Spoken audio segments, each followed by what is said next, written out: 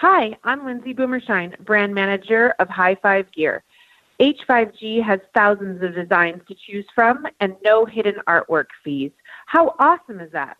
Have your jersey tell your story. Order online at www.high5gear.com today. Add H5G into your wardrobe and show off your individuality. Use code ABOVE180 at checkout for $20 off any H5G style. Order today and enjoy highfivegear.com. Bowling This Month is bowling's trusted technical resource that's relied upon by thousands of serious bowlers, pro shop operators, and professional coaches. From independent ball reviews to great instructional articles on all facets of our sport, you'll find it all at bowlingthismonth.com. For less than the price of a cup of coffee per month, you can have online access to Bowling This Month's premium technical bowling content that will help you improve your game. Bowling This Month is so confident you'll be satisfied, they're offering a 14-day money-back guarantee to all subscribers. Check out bowlingthismonth.com and sign up today. Hi, this is Norm Duke. You're listening to Above180.com with Tim Berg. Tim Berg is ready to hit the lanes, approaching the issues that you, the bowler, want to know. From the latest equipment reviews, coaching, to drilling layouts, and the stars of the PBA. Now, here's your host, Tim Berg.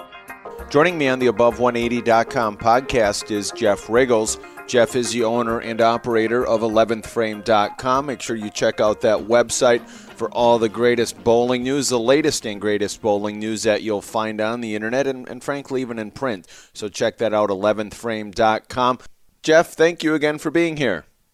For sure, Tim. Always happy to be with you. And this is a good one to talk about, or a tough one to talk about, I guess, is good and a lot of bad here, actually, but it's definitely the news of the year. It is, and of course, the number one topic that affected all of us as bowlers and frankly, individuals across the world was a pandemic that hit here.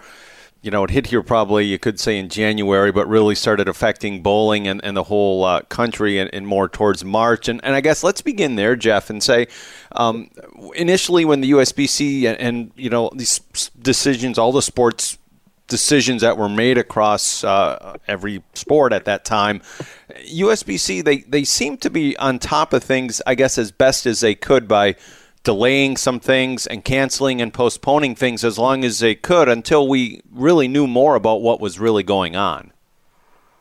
Yeah, I you know, obviously people who've followed 11thframe.com know that I'm not afraid to voice my differences with administrators like USBC and Chad or PBA and Tom and Collie if I disagree with something they're doing. So when I say that I don't think USBC could have handled this any better or much better than they did, trust me that I'm sincere in saying that, because I am. And I don't think there's any way, when you look back on things and remember how much chaos there was, I think that PBA handled things real well with the World Series.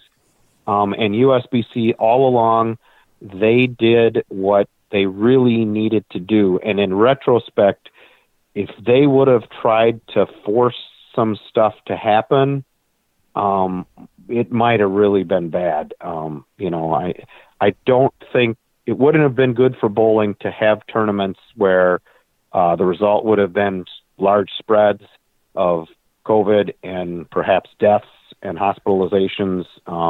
We've lost enough bowlers just from regular bowling. Terry Leong and Galen Keese and you know, we could go on, and it could have been, you know, it could have been bad. And it's sad, everything that's happened this year, for sure. I mean, it's tragic. I mean, there just aren't enough words to really describe how horrifying it's all been, and will continue to be for the bowling industry. But I just think that USBC did what it needed to do, and I have no problems with how cautious they've been. Yeah, and I think it was I did a podcast. It may have even been for Flow Bowling. I had recorded one where one of the players at the World Series there at South Point said it was just such an eerie feeling being in Vegas and there was no one there. Like, it was pretty much all cleared out at that point, because that was when these travel bans were starting and people were having to, you know, everyone was just unsure what to do. But again, the name escapes me of which, but it was just such an unusual, an un-Vegas-like scene. Like you remember it, and like most people remember Vegas and South Point and everything going on, and then and that leads into then the PBA decisions, and the PBA, I thought, did what they felt they were going to do as well by postponing and then saying, hey, we're going to restart some events, and then ultimately having to say we just can't restart events. It's too, things are still spreading, and it's not conducive for us to start bowling again.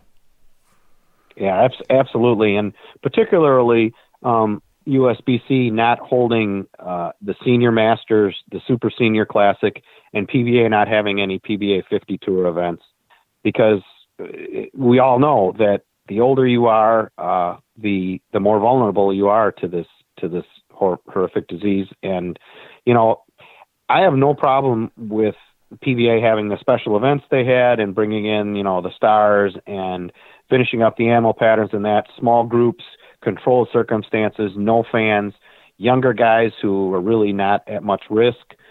None of that, that's all good. I mean, more power to them, more of that.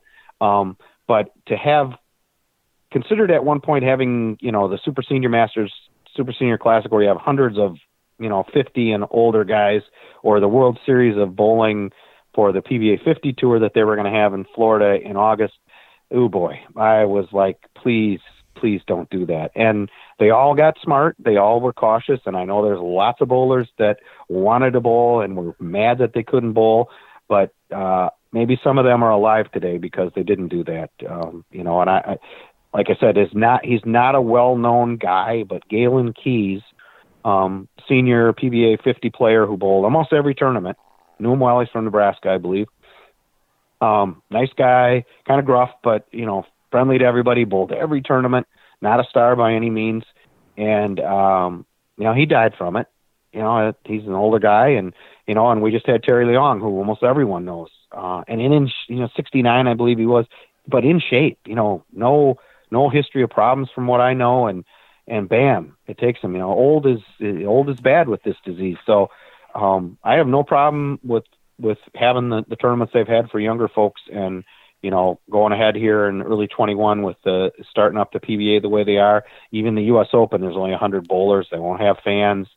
That makes sense to me in controlled environment like other sports have done. But so I think they've, like I said, both organizations I think have really handled this very well. And then I guess the financial impact that this will have on both the PBA and USBC regarding membership. There's a lot of people that just took the year off from bowling and are sitting out. There's leagues that have gone from 5-person to 4-person, 5-person to 3-person. I've heard places and scenarios where one team bowls on, you're bowling a pair, like we talked about the Open Championships in the last podcast. You're bowling one pair. Basically, you're bowling one team per pair as opposed to 2 teams. So then you're spreading out the entire league, which in essence means less lineage for the center, which means so there's all different things that the USBC and PBA are both going through and dealing with on the financial side of this as well. Yeah, it's the long-term impacts of this are really frightening. Fortunately, with the dues increase USBC got in 2016, they were able to rebuild their reserves to the point where last week they're giving money, $3 million back to state and local associations. So they are able to withstand this hit. Chad, I think, said membership's going to be down 40% or more for the 2020-21 season. Hopefully 2021-22 will be a big rebound. I don't think it's even going to be possible to get back to where they were or even close to it, because there's going to be so many bowling centers closed, either already have or will close, and including in some big states. And we've seen that across social media. It's inescapable, and it's really horrible in a lot of places where, I don't even know. I can't even wrap my arms around it and even consider how bad it is in some places when I see all these centers closing, and what that's going to do to the industry, what that's going to do to USBC, what that's going to do to tournaments.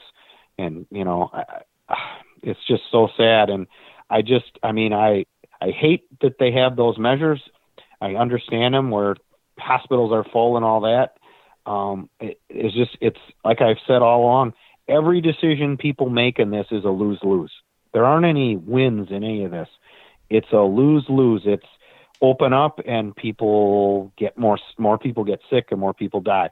Close everything down and people lose their jobs and their businesses and get evicted and the economy takes a hit. There is not a right answer in any of this. There's just muddling through that and trying to find a middle ground.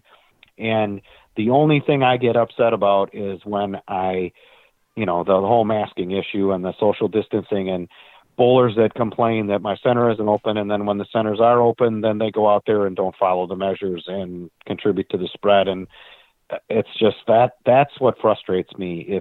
If you get the chance to open, follow the measures and help your proprietor help your city, allow your proprietor to stay open, help your proprietor follow the rules, be a good customer, be a good bowler. And there's just too many people that aren't that way. And it's going to be just horrific to see we're going to be back to normal, hopefully somewhere in 21, but normal world isn't going to be normal when centers are closed all over. So what is going to happen to these centers? Here's the big question I see going forward. You're going to go to a state like California where it's been closed, other than for a couple of weeks. It's been closed since March, from what I understand. How many centers there are done? Yet they might be sitting there empty. Okay, that guy lost. He gave up his lease or whatever. He lost his business. Is somebody that has money when this is over and people want to get back to doing things, are they going to come in there, buy that center up and restart it? So at least, although the poor proprietor that was there before is the loser, at least the bowling industry isn't the loser and the place reopens. Or how many of these centers are just going to never be bowling centers again? And bowlers are not going to be bowling in town, like say a small town that had a center and it never reopens. And there is no bowling and it's 40 miles to the next center in rural parts of some state. There is the big question for the bowling industry and USBC and BPAA going forward. How much carnage will be permanent versus the sadness of people losing their businesses now, which is an individual or family thing, tragedy. The bigger tragedy is how many of these businesses will never come open again with, say, someone else who invests in them to restart them. That's the long-term picture of how much the industry gets damaged. And we won't probably know that. I mean, obviously, you know it if there's already been a wrecking ball in that. But if it's just sitting there empty right now, then there's hope that someone might reopen it. So there's hope for bowling in that community. So, I think the story is as yet not completely written. Yeah, I'm curious to hit on something there that you had brought up regarding compliances, and Michigan has been one of the states where there's been some very vocal people talking about reopening the centers in some capacity. Bo Gergen, who you spoke with, did an article, I did a podcast with him. Was that the big concern, or is that the big concern in Michigan, that when they were open there for that period, then people weren't complying and the governor had to say, well, look, if you guys aren't going to comply, we're going to have to lump you back in with some of the high-risk businesses and shut you back down? Is that it? Or was there, I'm just curious because I hadn't heard that, and I know it's purely somewhat anecdotal, but I'm just curious if that was going on in some of these places and if they're just, these bowlers are their own worst enemy in some cases. I cannot speak to Michigan's situation particularly because I'm not familiar enough with everything that went on. In a general sense, I had some people message me who were involved in a couple of centers there who were so upset, and Bo was not one of them, who were so upset because they were allowed to reopen and people came back in. Obviously, they were very happy to have the customers, but they were so mad because what you described happened. And this is just anecdotal. This is not a general sense. And I don't know if that was a reason in why Governor Whitmer, reclosed things or reinstituted measures. I think probably it was more about how many cases there were in a general sense, not picking on bowling particularly. But I did have a couple of people who were involved in centers who were so distraught because they thought, okay, we finally get to reopen. Everyone's going to be so happy to do that. They'll be happy to comply with the measures, and no, they weren't. And boom, it's just a piece of cloth. You know, I mean, it's like wearing underwear or wearing a shirt or wearing pants. It's just a piece of cloth. It's not like handcuffs or, you know, it's just for a few months of your life, wear this piece of cloth. It's not 100%. It doesn't protect you necessarily.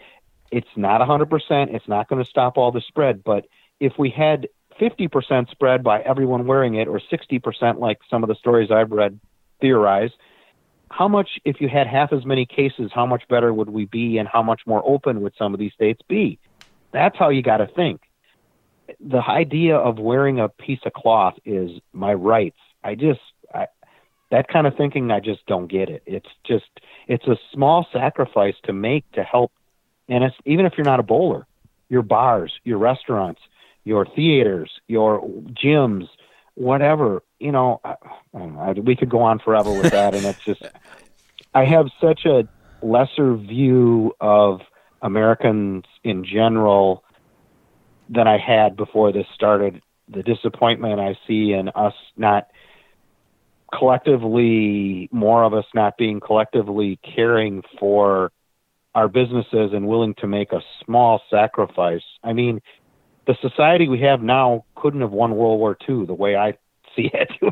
They're just not people willing to sacrifice enough. And it's not even a big sacrifice. Just wear the thing.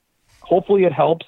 You lower the spread, more businesses are open. Instead of complaining about business, you know, whatever. We could go on and on and on. Yeah, and I guess the only thing I'll say is, so in Arizona, the centers have been open since, I think, about the beginning of June. And we've gone through all different sorts of mask phases in bowling centers, from they had to be on all the time when you're on the approach to when you're back, unless you're taking a drink or eat of something or eating, to they have to be on when you're just not when you're on the approach, to where they are now, which is they have to wear them when you're in the common areas outside, like going to the restroom, getting something at the bar, but they're not required down on the settee areas. So I feel like they've been all different, and I feel like from what I see, the compliance is, I'm going to say 100. It probably isn't quite that, but I feel like it's very well complied, and there's people, you know, people who are complying to the rules, and maybe, I don't know, maybe that's why things have been okay. And of course, that's at out here. There's a lot of corporate centers, so that's what you run into. The Boleros are the ones where I'm bowling, and it seems to work okay. You know, like I said, now their hours have changed, and there's been some other things. You know, their staffing isn't the same as what it was pre-pandemic, but hey, like you said, everyone has to make sacrifices, and and they do too, as much as they're a big corporate company. And that's one thing I think too that will change. I mean, people keep thinking, and this is my opinion, you know, the small centers are the ones that are hurt. Well, they are, like you said, and it's sad to see those stories. But I think people are fooling themselves if they don't think that Bolero isn't sitting in their office high rises or their offices and looking at their numbers and saying what they may have to do in making projections moving forward, as well as far as some of their centers, and frankly, maybe some of their underperforming centers. Yeah, I don't know. I wish Bolero was more of a publicly traded company, so you could get a little bigger handle on, you know, their finances and really know, because that is a potentially huge vulnerability for the bowling industry, because that's a 300 center chain. So if they were to have a total disaster, which I have no idea, I have no information, I've tried to find out, no one really knows. They keep that closely guarded. And they're a private company, more power to them. They have every right to do that. But if they all of a sudden got in real trouble, it would number one be tons of bowling centers out there with a uncertain fate, but it's also the PBA.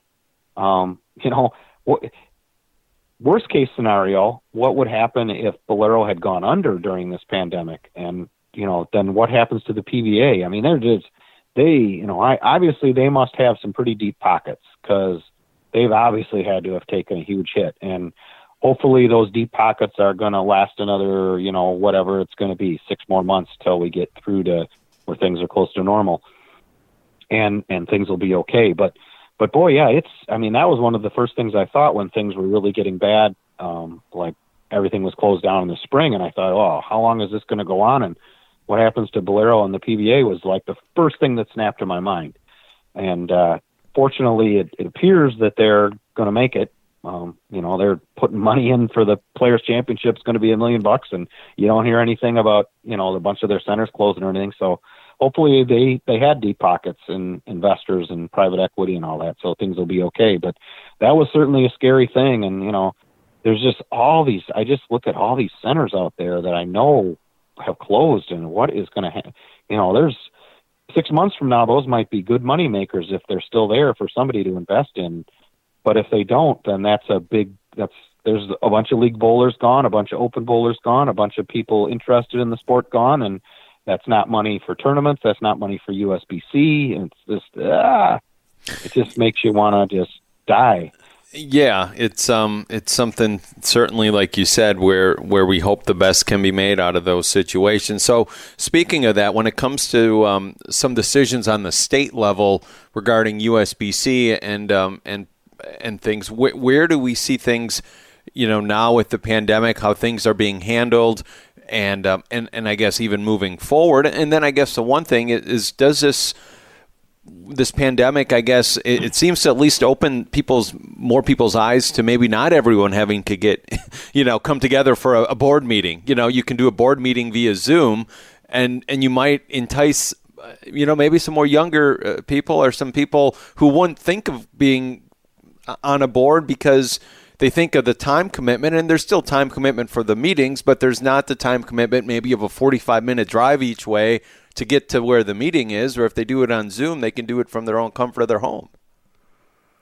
Yeah, it is a total ironic thing that USBC is going to have a virtual convention this year when they fought tooth and nail against Doug Sass's proposals to have a component that was virtual with electronic voting to get more delegates involved in the convention and annual meeting. I just think that's it just made me chuckle when it happened. I knew it was coming probably. You had to see it.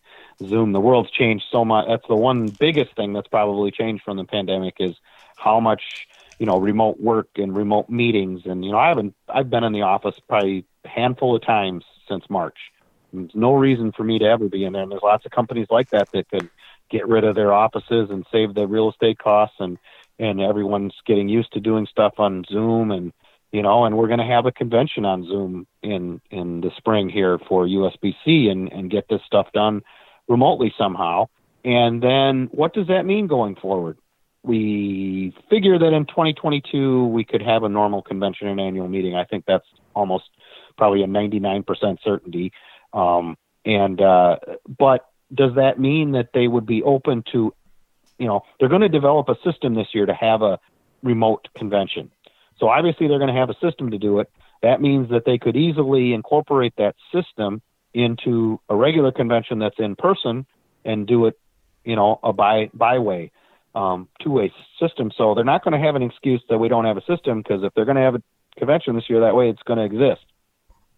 So the only argument they're going to have is that they just don't want to do it that way, or then the people who are a little more conspiracy theorists will say, well, the delegates don't want to give up, the ones that go don't want to give up the power to the several, it could be hundreds and hundreds more that would do it remotely. So that's going to be real interesting to see what 2022 looks like. And, I don't know how 2021 is going to work doing this. I'm sure it's going to be pretty chaotic if there's hundreds of delegates trying to do it this way, but once they learn from this year in doing it that way, what excuse do they have not to incorporate that into 2022 and beyond, and further democratize, let small associations that can't afford to send people to the convention get their people involved? It's a hard argument to tell those people, well, yeah, you can do it this year because we're doing it this way, but we're going to take that away from you and you can't do it next year. They'll get pushback, I think, if they, people take part this year virtually and then told next year they can't. That's going to be an interesting thing to follow. And then, Jeff, also we'd be remiss if we didn't hit collegiate bowling and how the pandemic has directly affected their end of last year everything basically being canceled to things starting up now. Hopefully, cross our fingers. 2021, everything is still on for play to begin there. So it seems like the collegiate players, and from the ones that me and Steve Klemkin on our Storm Collegiate Spotlight podcast have been talking to, from the players to the coaches, everyone, they seem to be adapting as best they can. A lot of them, they've still been holding their practices and doing things socially distanced, but it's going to be definitely a different atmosphere for those players who are so used to that, that camaraderie and that high fives and just, having all those people crammed in one area. And that's all going to be different, at least for one season. Yeah. We've had collegiate bowling going on because there has been NCAA and NAIA type competitions. There just hasn't been USBC collegiate. So there has been, basically sort of like, you can look at those that have been happening sort of as trial runs for the Hoosier Classics and that. It's just you hit it the nail on the head. Is how different is a collegiate competition when you're not all crowded down in there, all standing, waiting to give a guy a high five when he throws a Greek church or a washout, which, as you can tell, it just drives me nuts.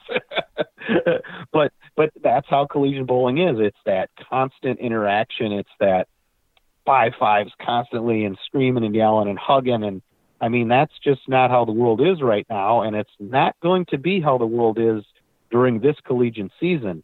Although the players at that age are relatively safe. The odds are hugely in their favor if they get it. We have to acknowledge that. But it's going to be weird to see how it's all handled. And I have to admit that I haven't actually taken the time to watch any extended NCAA or NAIA competition in any webcasts or anything, if there've even been any. Caught a couple things on Facebook. That's about it. And I don't know how much you can judge from that. But when we get these bigger USBC collegiate things and we get to sectionals and we get to, watching how that's all handled and trying to maybe rein in these kids, because they're not going to be tested like, there isn't money out there to test college bowling teams like we're testing the Wisconsin Badgers and the Ohio State Buckeyes and the Alabama Crimson Tide in basketball and football. We're not going to know, well, everybody on my team is clean today, so I can high five with them and get down in the trenches with them. I don't think that's how college bowling is in any way going to be able to be. So I'm real curious to see how this is all going to play out. Well, I know it was interesting in one of the shows we did with Billy Newman, the head coach, Billy Murphy, the head coach at Newman. We had talked about just the traveling logistics, and he said, "Well, we've traveled." Yeah. He said traveling. He said they used to travel with another team, and he didn't say Wichita. I'm guessing they're kind of close, so it may have been them, may not have been. Wichita may have their own budget for traveling, but whoever, he says, we're traveling by ourselves. He says we have something. We're going in state where we can come home, for the event. We're not spending our time in hotel rooms if we don't have to. He said we're basically doing a regional type event. So I think you're going to hear more and more of colleges doing that, at least for this 1 year, just a more regional, keep things as close to their area as they can, and playing things kind of by ear for this year, and just making the best out of the situation that they can. I guess, Jeff, the other thing I would like to bring up is when it comes to these proprietors and some of the decisions that they are making regarding leagues. How is that, or what are you hearing as far as how that might be affecting people that are back there on the lanes? And let's say they are doing where they are paying attention and following the guidelines, but are some people just saying, you know what, I'd rather wait. I'd rather not even get out there and bowl, given the circumstances? Sure. Well, based on the people I talk to, and I won't say that this is representative of the U.S. as a whole by any means. These are friends that message me and people I follow on Facebook, my local area here in Wisconsin, that sort of thing. I think in general, and Chad said it, membership's down 40% or more. So I think basically everybody I talk to, everything's about half full, which in a sense is not bad because that helps you social distance. That helps you, if you had a night in a 32-lane center where you had 32 teams going and you only have 16, well, hey, you can have two teams bowl against each other and have an open pair to the next two teams or something, or you can have one team per pair.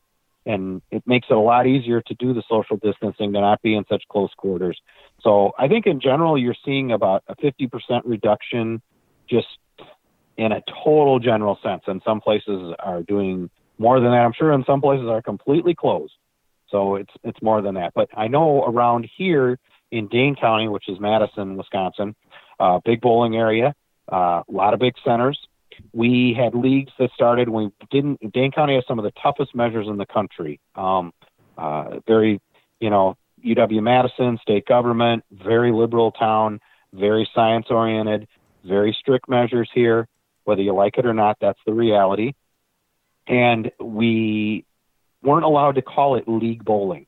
It was a bunch of competitions, and you could have 10 people go and bowl on a pair from non-households, and then you had to have an open pair, and 10 people on our pair and an open pair. So they were like basically mandated 50% reduction, and you had, mask mandate unless you were on the approach. Maximum capacity in a whole bowling center was 50%. And then that got reduced to where there was no league bowling for it was a month, almost exactly a month. That just restarted again. No league bowling whatsoever. You could have open bowling if you had your household only. Like me and Susie could have gone. And if you had a husband and wife and couple, they could go. And they had to stick to a pair by themselves, not interact with anyone else. They could even go in the bar, but they couldn't interact with anyone else.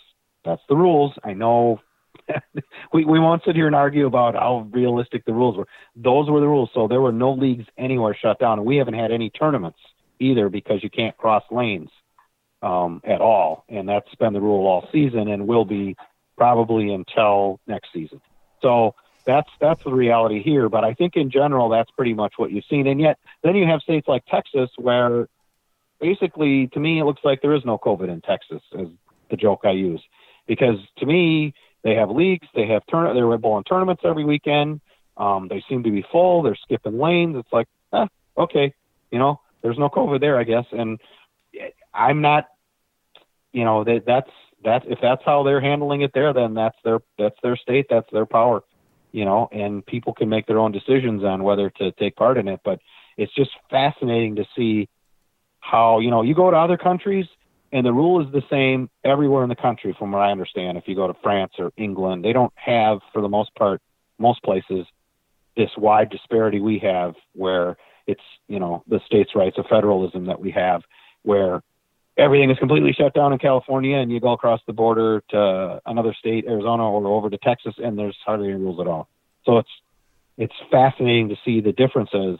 And I guess maybe Texas is going to end up being the biggest bowling state when this is all said and done. Please remember to check out bowlingthismonth.com, bowling's best and most comprehensive technical resource, all at your fingertips. Bowlingthismonth.com. Seeing lots of great articles, lots of great new pieces out there from all the companies. Your ball reviews down your left-hand side. They always do a great job with the ball review, so check all those out. Seeing lots of great articles from everything you're looking to do to improve your bowling game, exercising, mental health, mental fitness, physical fitness, everything you need, all at your fingertips. Bowlingthismonth.com. Again, bowling's best and most comprehensive technical resources. They've been with me a long time. They're a great sponsor, so please do your best to support them. Check them out. It's just about a cup of coffee a month is what they charge for their subscription, but lots of great content there. Again, check all that out at bowlingthismonth.com. Also, if you're looking to prepare for 2021, check out h5gbrands.com, your best place for dye sublimated jerseys. Lots of great designs, no hidden artwork fees, everything at your fingertips. They have your PBA replica jerseys if that's what you're into. As the PBA gets going again, you can certainly get those replica jerseys, support your favorite player. If you're looking for your team jerseys as you maybe prepare for the Open Championships, great deals on those as well. Again, no hidden artwork fees. Use promo code ABOVE180. That will get you $20 off your order. Promo code ABOVE180 gets you $20 off your order. Again, everything you need at your fingertips, h5gbrands.com. Final couple things, Jeff, before we wrap up. As we head into 2021, what are you keeping your eyes on at 11thframe.com, and what are some stories that bowlers should be keeping their eyes on as we head, hopefully, like we've been saying over these last two podcasts, as the pandemic is over the horizon, and that's something that we're talking about, but not it's becoming less and less of a topic. Yeah, I think we have 2 vaccines approved now and rolling out. And when you get all the healthcare workers, frontline workers, all vaccinated that want it, and then you get the nursing homes are about ready to kick off, and those are where, I think I've seen some figures that like 25 to 30% of all our deaths from COVID have been in nursing homes. And you get all those people vaccinated, your death numbers should start dropping. Even though the case numbers might not drop, the death numbers and the hospitalization numbers should begin to decline. And that will provide, if nothing else, a large emotional boost. And it also maybe will encourage the politicians to ease up on things. I mean, let's face it, if everyone in the world, if COVID wasn't killing, if there were just hundreds of thousands and millions of cases and there was no one being hospitalized and no one dying, we wouldn't have any measures at all. The only reason the measures exist is because we're trying to keep people from dying and keep hospitals from being overflowing. So if you can get to the most vulnerable people and that get the most hospitalizations and the most deaths and bring those numbers way down by vaccinating them, and then build out from there to the more, the next group of most vulnerable until you've knocked it down to where hardly anyone's dying, then you're going to be much more likely to ease up on these measures, and more bowling centers can open and that sort of thing. So watch for the rollout of the vaccine, the logistical problems, the 3rd vaccine from Johnson & Johnson, a February approval. If all this keeps going well, we could be looking at a spring where this thing is mostly behind us. And then we can, do whatever we want to do, relatively speaking. The Open Championships will go good, and hopefully we'll be looking to a 2021-22 season without, normal, I guess is the word, or close to normal, and hopefully start rebuilding.